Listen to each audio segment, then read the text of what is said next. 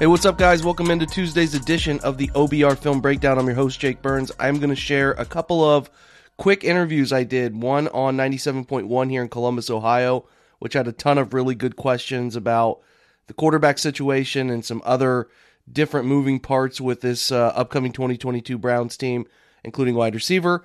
And then going to share Monday's Twitch show where I came in the show about halfway through. We talked about a ton of great topics. I know lacking a little bit of cohesiveness on the show right now, day to day.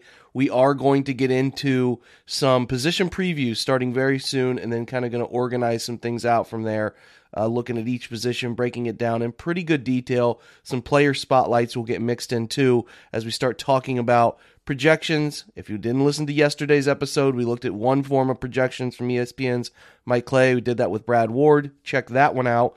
Went through where some of the stuff is pretty confusing and talked about some of our thoughts on this upcoming year tied to statistics. But yeah, like I said, coming soon, there will be more cohesiveness with that. And then, I want you to be fully prepared for this upcoming season, what the players should do, what the depth chart should look like, all of that stuff. So we will have a broad variety of things going on there. Otherwise, let's get over to our first interview with 97.1 The Fan here in Columbus. It's a great show, Rothman and Ice. I always enjoy talking to those guys about the Browns, and then we will transition from there over to our time on the OBR Twitch with Andrew Spade and Corey Kinnan. So let's shift over there right now. We're driven by the search for better. But when it comes to hiring, the best way to search for a candidate isn't to search at all. Don't search, match with Indeed. Indeed is your matching and hiring platform with over 350 million global monthly visitors, according to Indeed data, and a matching engine that helps you find quality candidates fast. Ditch the busy work. Use Indeed for scheduling, screening, and messaging so you can connect with candidates faster. Leveraging over 140 million qualifications and preferences every day, Indeed's matching engine is constantly learning from your preferences, so the more you use Indeed, the better it gets. Join more than 3.5 million businesses worldwide that use Indeed to hire great talent fast. And listeners of this show will get a $75 sponsored job credit to get your jobs more visibility at Indeed.com/Blue Wire. Just go to Indeed.com/Blue Wire right now and support our show by saying that you heard about Indeed on this podcast. That's Indeed.com/Blue Wire. Terms and conditions apply. Need to hire? You need Indeed. Jake Burns is with us right now, the Orange and Brown Report. Jake, good to have you back. Hey, thanks for having me, guys. Where do you stand on the number of games? Let's just do hypothetical here. If Deshaun Watson is suspended for blank amount of games, the Browns still make the playoffs. Fill in the blank. Good question. I think 8. I think 8 is kind of the threshold for me to expect them to make the playoffs. As you know, when the season gets here and it gets weird and the teams you think are going to be good are not good or vice versa, injuries and stuff like that take shape. You don't really know. But to me, 8 games is the number that I'm most interested in because the beginning of the year, if you look at the schedule, the Jets, Falcons, they have the Steelers early, obviously, in the new quarterback transitional stage. There are winnable games on that schedule to start the year. Now, it gets pretty tough in the middle of the season, but if you can navigate the beginning portion of the season, kind of maybe come out of the first 8 games in that 5-3, 4-4 mark, you then put yourself in a chance to springboard into the second half of the season in pretty good shape. So to me, 8 games is like the difference in expecting them to make the playoffs versus not expecting them to make the playoffs. Let's stay right there with Deshaun. We all fully understand what's going on with him off the field, and we can all understand how serious that is for Deshaun. But let's take it to some on-the-field stuff. I know you and I and AR, we've talked so much previously about Baker and his fit and the strength and weaknesses inside of Stefanski's offense. As you've evaluated Deshaun and his time in Houston and now that transition into a Kevin Stefanski offense, do you like what you're seeing so far, the potential of what this could be with Deshaun and what Kevin's going to be asking him to do? Yeah, they're going to be flexible, right? I think that you look at this situation, you talk about what do good play callers, coordinators do? Well, they adapt the scheme to the guys they have in a system, right? So you want to see them do that. In my opinion, there's no evidence that Kevin won't do that. He's worked with 2 pretty immobile quarterbacks, so this is a big change. And, people talk about how the quarterback collective wide zone system stuff is kind of predicated on taking the pressure off the quarterback, making them less vulnerable, I guess is the right way to put it, kind of making it easier for those guys. But you get elite quarterbacks in that offense. And I think a great example to look back recently for success here is Matt LaFleur and what he was able to do as the OC of the Titans before going to Green Bay and being with Aaron Rodgers, right? So he is then taking what he does as a collective offense, what he likes to do, and then sort of morphing it to what Rodgers likes to do with some of the three-tiered whole field reads, a lot of that quick screen now stuff, because Green Bay has Rodgers who can throw the football so quickly. He gets it out of his hands so quickly. He can kind of set up those screens in a way nobody else can. So they implemented a lot of that stuff that obviously Aaron's comfortable with, but also added the layered elements of the play action boot concepts, the fun screen game that comes with it, and the vertical passing game off of run action.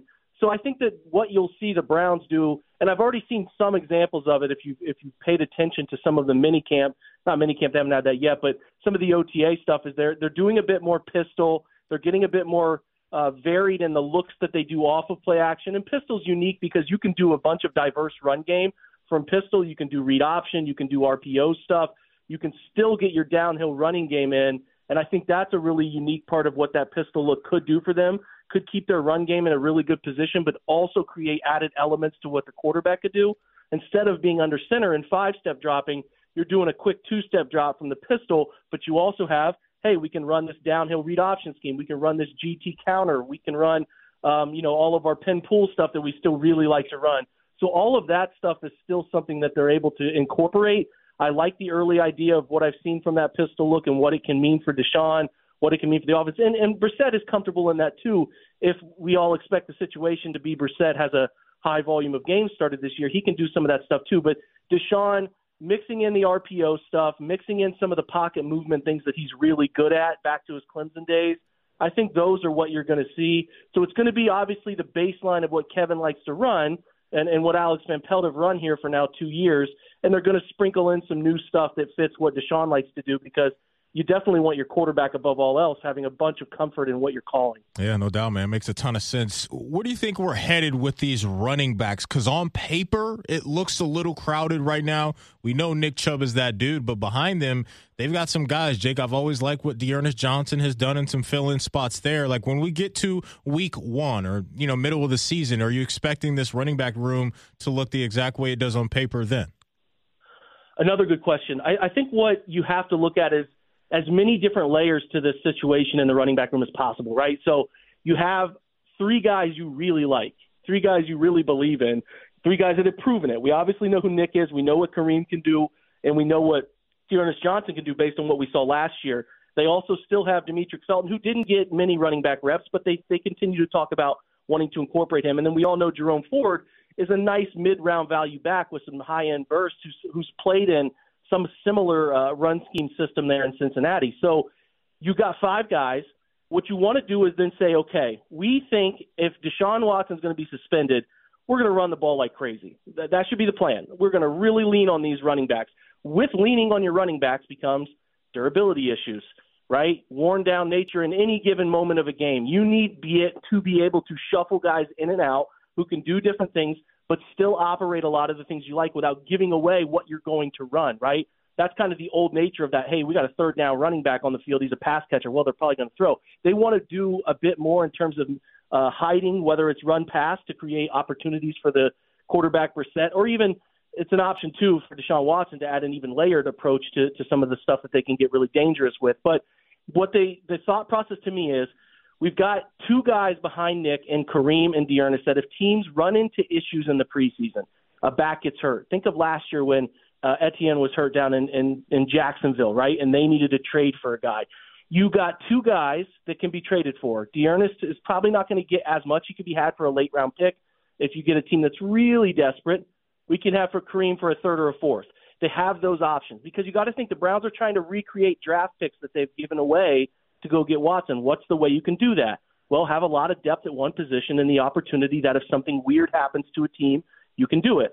So it's a couple different things here is where my approach has been on it. You have these backs with opportunities to go to other teams to recreate draft picks, but if you are forced to keep them, air quotes again, forced, they've got a bevy of talent there to use should they want to use it and go crazy running the football to alleviate a lot of the passing issues that we think could probably pop up with Jacoby Brissett and a limited wide receiver group. So you kind of use those guys, crutch those guys, have them as your workhorses, plural, to be the guys that are there to take the burden off of Jacoby Brissett. Then when Watson is back, whenever that is, 8, 10, 12 games into the season, you then have an opportunity to have your quarterback take the pressure off of everybody else.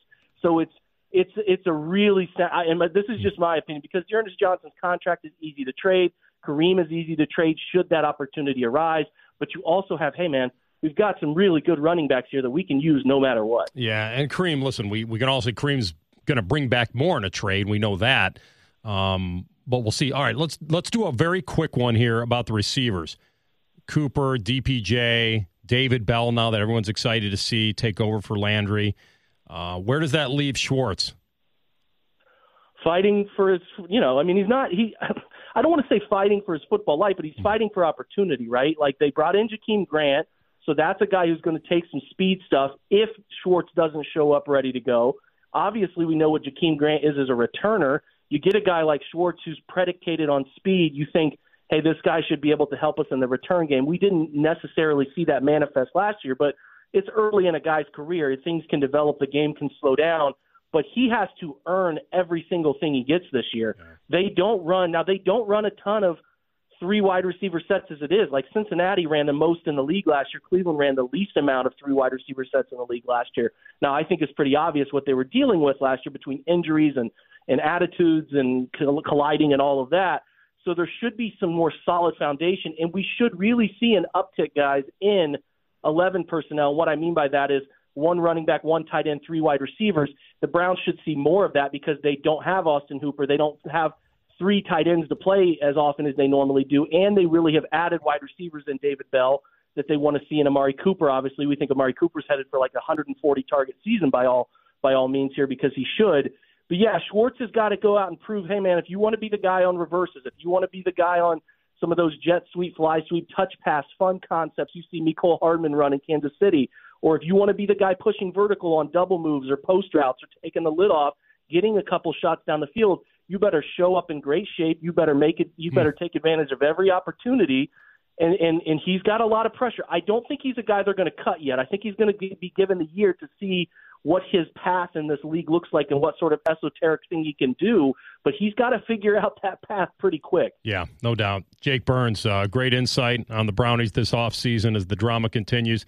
Thanks, man. We appreciate you. Be well. Hey, my pleasure, guys. Anytime. You ready? Showtime.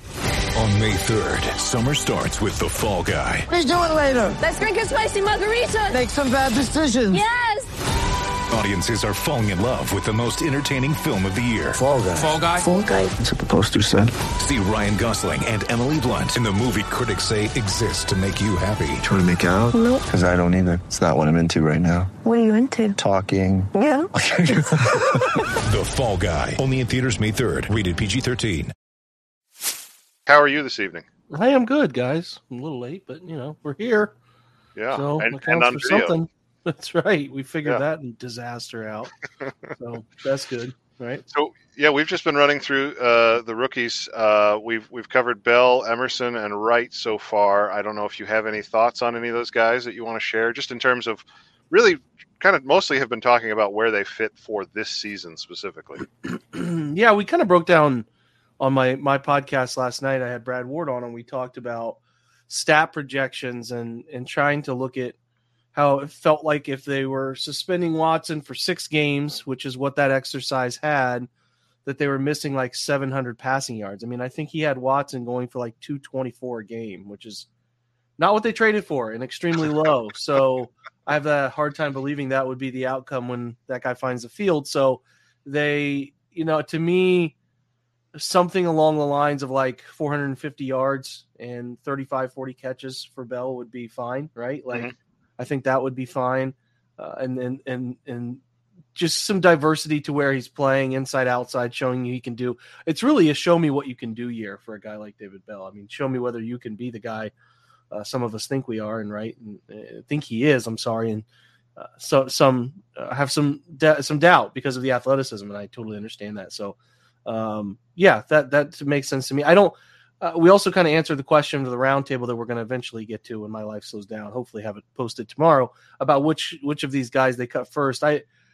From Andrew Barry's drafts. I think that the defensive end competition is probably the deepest. Doesn't mean it's full of like hyper talented, proven NFL talent, but it's going to be a bunch of guys that could make the roster, right? Like, I think that that's a thing. So you better show up and be ready to play, and your limited opportunities, you better put on tape that you can do it, because I think you and I, Corey, would agree that we like Isaiah Thomas quite a bit. But if you're a 7th round pick and you don't show out quickly, there's a potential you get exposed. Could be on the practice squad, right? Like that's an outcome that's possible. So I don't want to think that's going to happen. I think he's going to make it, but definitely an interesting one to pay attention to. The same with Deaton, right? I mean, there's Pochich is on the roster. They got a bunch of guys, Hance and Dunn on the interior.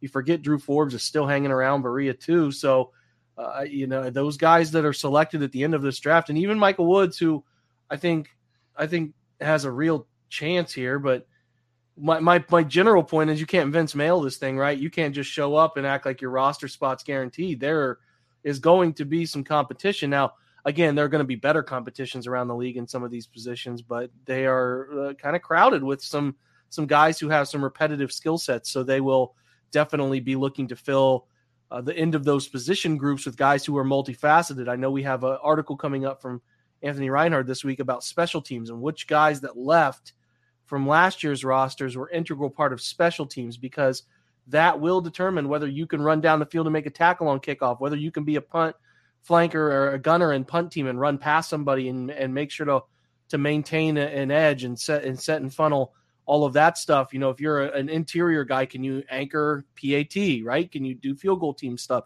So there's a lot of stuff going on here with specials that are going to dictate, more than we want to admit, who makes the 53 initially, or whatever the number is. It could be more than 53 now, 55. I can't remember. But yeah, there's just a lot of stuff there that we don't maybe always consider. It's not just the best player when you're talking about a 4th or 5th D end or a 5th defensive tackle or that extra linebacker or that 4th tight end, or that maybe they carry a fullback. Well, what else do they do? What else can they attribute, given that they won't see the field much? So there's a lot of that at play too. Yeah, so you don't want to be a Vince Mail so much as a Vince Papali, right? That's the love it. Well done. Okay, all right. Yeah. Corey, to Jake's point, of those 3 names he mentioned at the end of the draft, Michael Woods, Isaiah Thomas, and Dawson Deaton, what do you think about their chances vis-a-vis making the roster? Yeah, so we got to go. One, look at historical trends of how many of these guys have made the roster. Sure. The initial 53.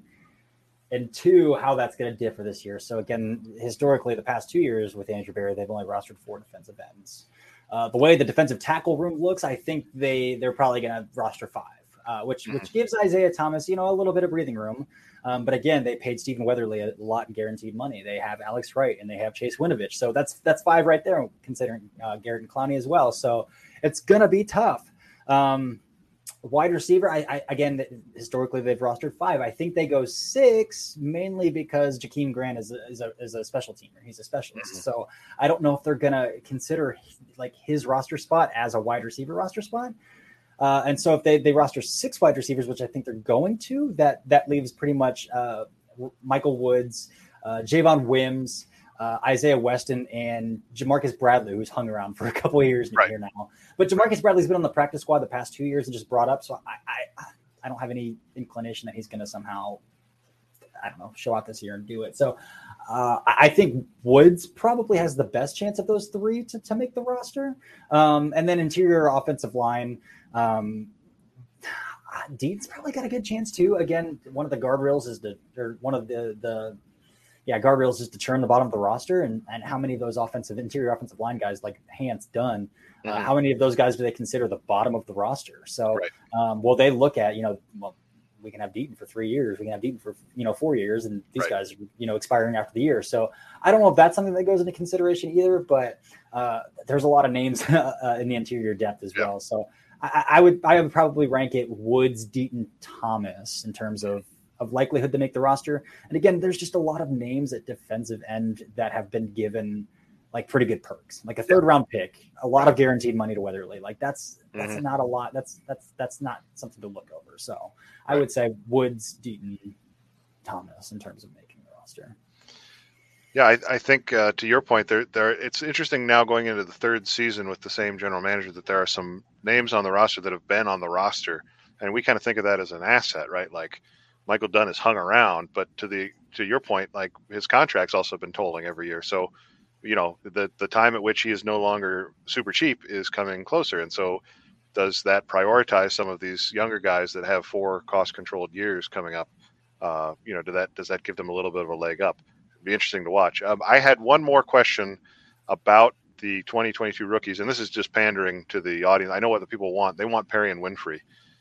So my question to both of you, and I'll have Jake answer first, is can Perrion Winfrey start right away? And then the second part of that question is, should we be happy if he is starting right away?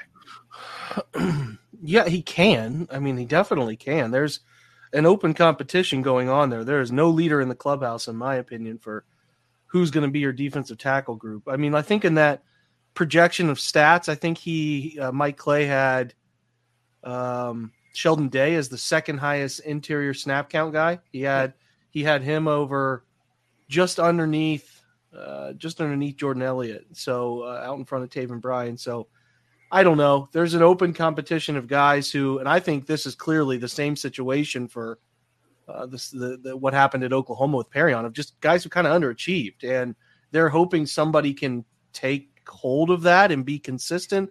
They're not asking for any guys in there to be Pro Bowlers, but they just need them to be respectable. And if that means they rotate 5 of them in and out, then keep them fresh, and they can do that, and they can pair them up and keep the rotation of 1 and 3 and moving them around and do the different front stuff they like to do. That's also a fine outcome to me. So, I mean, do I think Perrion can get a lot of snaps this year? Sure. There's definitely credence to the idea that Oklahoma's defense was very strategic in how they moved their defensive linemen and very rigid. That's not a secret to anybody who covered OU or has covered OU or knows Grinch's defense. And then obviously we saw what I think is a tweet from Perrion that's unfortunate, but you're talking about being around a real defensive coordinator. I just think that the loose tweets from Perrion Winfrey might be something that we should get used to, just my hunch. But in that mold, there could be a level to he could just be a better 2-gap player. So we'll see what happens. I don't hold high hopes for any 4th-round rookie. They're 4th-rounders typically for a reason. We'll see what happens. It would be really nice to get a Grady Jarrett type, wouldn't it? In that sort of scenario. But it is hard to say, hey, man, and I've seen this a lot, even the David Bell stuff about people just banking on them. Well, these are late 3rd, 4th-round guys. These are still sort of lotto tickets, right? So that is that has to be considered here. I never would. Well, I would give advice. I would never go into scenarios with 3rd and 4th-round picks, especially those late 3rds that are almost 4th-round picks and beyond anyway, with expectations for like big time contributions. So I'm very timid in how I expect those young guys there to contribute. But to answer the question again, yes, he can. I don't expect it though. I really don't. We'll see what happens. Corey, your thoughts on Perrion in 2022? I mean, he's going to see a lot of snaps. I think that's more just by necessity. By necessity. I mean, we're talking about Sheldon Day being considered the second most productive defensive lineman. That's the guy who made the practice squad last year. So I just think his skill set, I mean, he did play a lot of shade at OU, but I don't think that's like what he wants to do. I think he was pretty vocal about like, that's not what I would like, what he wanted to do at OU. I think he wants to be a gap shooter. I think he wants to play in the 3-tech. So, but I think, they're probably going to give Taven Bryan every chance to win that role. So, but I do think, pass rush situationals for sure. He's going to see the field. He's explosive. He's long. He's built like an ox. So I think he's the kind of guy they want on the field. When they say pin your ears back and go after the quarterback, sure. But like, unless he plays where Malik McDowell did last year, which I don't think that's going to be something that they're going to force him into. And I don't know he wasn't very good against the run, just flat out not very good against the run. So I don't see that being an element where he's going to thrive. So sure, he's going to see the field, as a pass rusher and in passing situations. But I tend to think that Taven Bryan's probably going to get the benefit of the doubt over a fourth rounder to kind of at least start early in the season as the 3 tech. Yeah, I think that's probably I think from both of you some words of caution that are probably necessary. But I'm telling you, once he hits training camp, it's the hype train's going to gain a lot of steam. Do either of you want to talk about the kicker? We had somebody it was Manimal 1955 just said York ? Anybody got 5 seconds on York for me? I will just say I've never seen like in a practice session where they just asked a kicker to rattle off 60-yarders like they had York do in minicamp last week. I've never seen that before. That's pretty bizarre. Yeah, I mean, he's talented. It's just a matter of being accurate and also being patient. I continue to say that you got to be patient with him. I think, again, to harken back on the stat projection stuff, like 28 of 33, I think is what he had him projected as. I think that would be a win, depending on where the 5 misses come from, but that would be a win. I think he's talented enough that they should be extremely patient with him. And I think he's, like to Corey's point there, if he's kicking 60-yarders randomly in Berea with the field goal post there a little shrunk down to make it seem even harder, yeah, he's got it. I mean, it for kickers is power off the foot, like not cyber power, right? That goofy quote from all those years ago. You can see it, and you could see it at LSU. It's just a matter of, is he going to be able to handle kickoffs well and place them where they want to place them, whether that's out of deep portions of the end zone or they want to try to bury people inside the 25.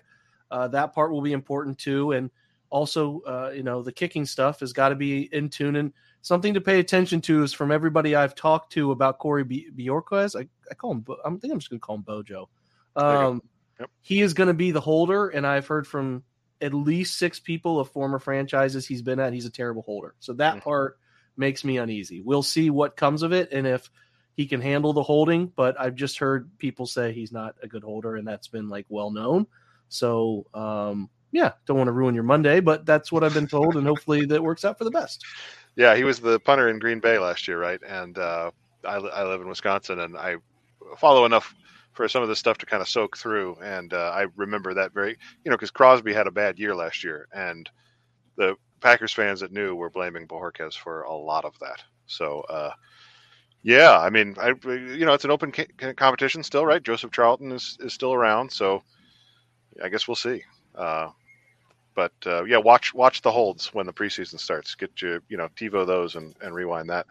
Corey, since we have you tonight and it's, draft is your thing, I just thought I'd give you a few minutes here at the end of the show to talk 2023 draft names ahead of the season coming up in the fall. If there's any names at the top of your head, and also if there's any teams that have maybe a collection of talent. We have so many Oklahoma Sooners that are on the Browns roster this year. Obviously, there's no way to predict that into the future, but if there's any teams or players that you've already got your eye on for next year. I'll start with positions. It's not an option you gave me. I'm going to do it anyway. You can do it if you want. So there's a lot of 20-year-olds in the wide receiver class, which is like for a team that I think is going to need a wide receiver pretty early again next year. I think that's pretty good news. It's not. Here's my qualm with the wide receiver class, though, is like there's a lot of guys who are majority slot receivers. But again, like Jackson Smith and Jigba ran 93% of his routes from the slot. Garrett Wilson ran only 17% of his snaps outside the numbers heading into 2021, from the 2020 season. And that jumped to like 83, something like that. So again, that could be something we see from Jackson Smith and Jigba. So the wide receiver class I think is a lot of, I'll call them versatile guys because I'll give them the benefit of the doubt. A lot of guys who haven't proven they can win outside the numbers and against press coverage yet. So I'm going to be interested in that. There are quite a few pass rushers as I like, though, early on. And again, I think the Browns are going to be in the market for a pass rusher early on again, next year as well, as early as they can be, considering, they don't have an early pick. But, I just did a film room on Army edge rusher. Army has a big time edge rusher, and Andre Carter II. The dude's built like a basketball player. He's 6'7", 260 pounds. Like he's long as it gets. He's pretty thin though, and it shows against the run. But as far as like toolsy, traitsy pass rusher, this guy's got it. He's bendy. He looks like Gumby. He plays like Gumby. And he's a 4 senior. So there's the chance that I don't have a confirmed date of birth on him, but there's the chance that he could be, under the age guardrail as well. I really like Nolan Smith out of Georgia as well. He's another pass rusher I really like. Super long. His frame isn't super built out, but you wouldn't guess it by the way that he sets an edge, by the way that he really anchors in against the run. He's very strong against the run. Again, the guys at the top, Will Anderson, Miles Murphy, we kind of know about them. Right. Miles Murphy, it might give Will Anderson a run for his money in terms of like a top guy in the class off the edge. He's tremendous as well. That's 6'5" and 275. So he's a big dude.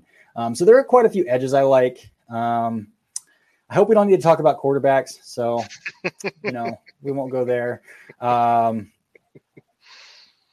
Yeah. Offensive tackle class doesn't really stand out to me. Again, the top guy that people talk about in the offensive tackle class hasn't played tackle yet. So in Paris Johnson from Ohio State. So again, I don't know. We'll see. That the tackle class is kind of a wild card, but there's a lot to like along the defensive line in this class, in my opinion. So. Well, I mean, yeah, as people in the chat have mentioned, no first rounder next year as well. And so the chances that, a big time player are going to be coming the Browns' way seem low at this point. And as Corey rightly said, hopefully quarterback is not on the list of needs. We'll just knock on wood for that one. But it's always, it's always draft season, basically. There's like 2 weeks after the draft where it feels a little bit too early, but after that, it's time to tuck back into it. And so, as every year, the OBR is the place to be for draft content. And Corey, I know you'll be doing some of that over the course of the season, right? You'll be writing on some prospects and keeping an eye on that stuff as the season moves along. For sure. Yeah. I'm wrapping up some, rookie class stuff now. And I think I'm going to do a little bit of like established vet film stuff, but pretty soon into the summer, I'll run out of ideas and start some early season watch lists, rankings, things like that. So pretty excited for it. It's where we want, everybody to go for all of their draft content, even in June, is the OBR, because we've got stuff that nobody else has got. Jake, I asked this to Corey earlier, and I know it's hard to say because it's mini camp and, we don't really get it, but is there anything that you are kind of curious to see if we hear more about over the course of the next few days of mini camp practices? I'll pay attention to some video stuff, alignment stuff, where who's the fullback when they use a guy in the backfield with the first group, whether that's Harrison Bryant or they're using Johnny Stanton. There's always stuff to be learned, right? Who's the third tight end, if you can catch a glimpse of who runs that and any of their 13 stuff they try to run. That gives you an idea who has a mini leg up going into the home stretch of the offseason. Otherwise, not a ton. I definitely will look where the 3 receivers are lining up, where Ronnie Harrison is that third safety. But yeah, there's just a lot of alignment things, and that's really all you can get. I mean, even if you go up to training camp, is you're looking at alignment stuff, and when you get some live game action, you can start to figure out who seems like they can do some of those tougher sorts of things. But you only get about 15 minutes of live practice where they're going at each other. So yeah, it's always alignment and usage and stuff like that. So with a week of videos here, hopefully we can get some coverage and get a feel for some of those things. I'll try to keep an eye out for that, but you won't get anything groundbreaking. You never do, as they make sure. And that's where you got to wait for preseason to figure out the fun stuff. But there's always little nuggets to take away and overreact to, right? Yeah, well, it's June, so we have to. It's required. Right. Well, as Fred mentioned earlier, he will be in Berea tomorrow, and then Canton on Wednesday, and then at the stadium on Thursday, I think, is the schedule. So he will be our man on the scene, and he will be pumping out a lot of content as a result of that, with press conferences every day, availabilities, and then just the details from. So follow him on Twitter at Fred Greetham 9, and look out for his articles at the OBR. Anything else, Jake? I'm not 100% clued in on what's coming up this week. Any other big articles coming up this week on the OBR? Mentioned Anthony's article. I'm excited about. John Stephenson's going to do something on our slot cornerback situation. He's going to try to pinpoint a little bit of the responsibilities there. I know Corey's putting out Dawson Deaton Film Room, and we're going to have some other fun stuff over the weekend. We'll do AFC North wide receiver player rankings. So looking at that, which I'm sure won't have an orange and brown shade at all. But yeah, I mean, we'll continue. I think we're going to try to crack into some Jacoby Brissett film by the end of the week, because we're going to probably see him as the next quarterback before any other quarterback here. So we should probably get accustomed to what he can do and what he can't do. All right, so that's this week in the middle of June at the OBR. Still plenty of Browns content, even at this time of year. I want to thank Corey Kinnan for joining me for the hour. Thanks to Fred Greetham for being here earlier. Jake, thanks for stopping by for a bit here at the end. It's been great to talk to you all tonight, and thank you all for watching and joining us. And we will be back tomorrow night, I believe, for Garage Beers at 9, and then Wednesday, OBR Weekly, Thursday, the new Ask the OBR show. Jake and I will be back for that, and that's your week in Browns Switch content. Thank you so much for joining us tonight, and we will see you tomorrow.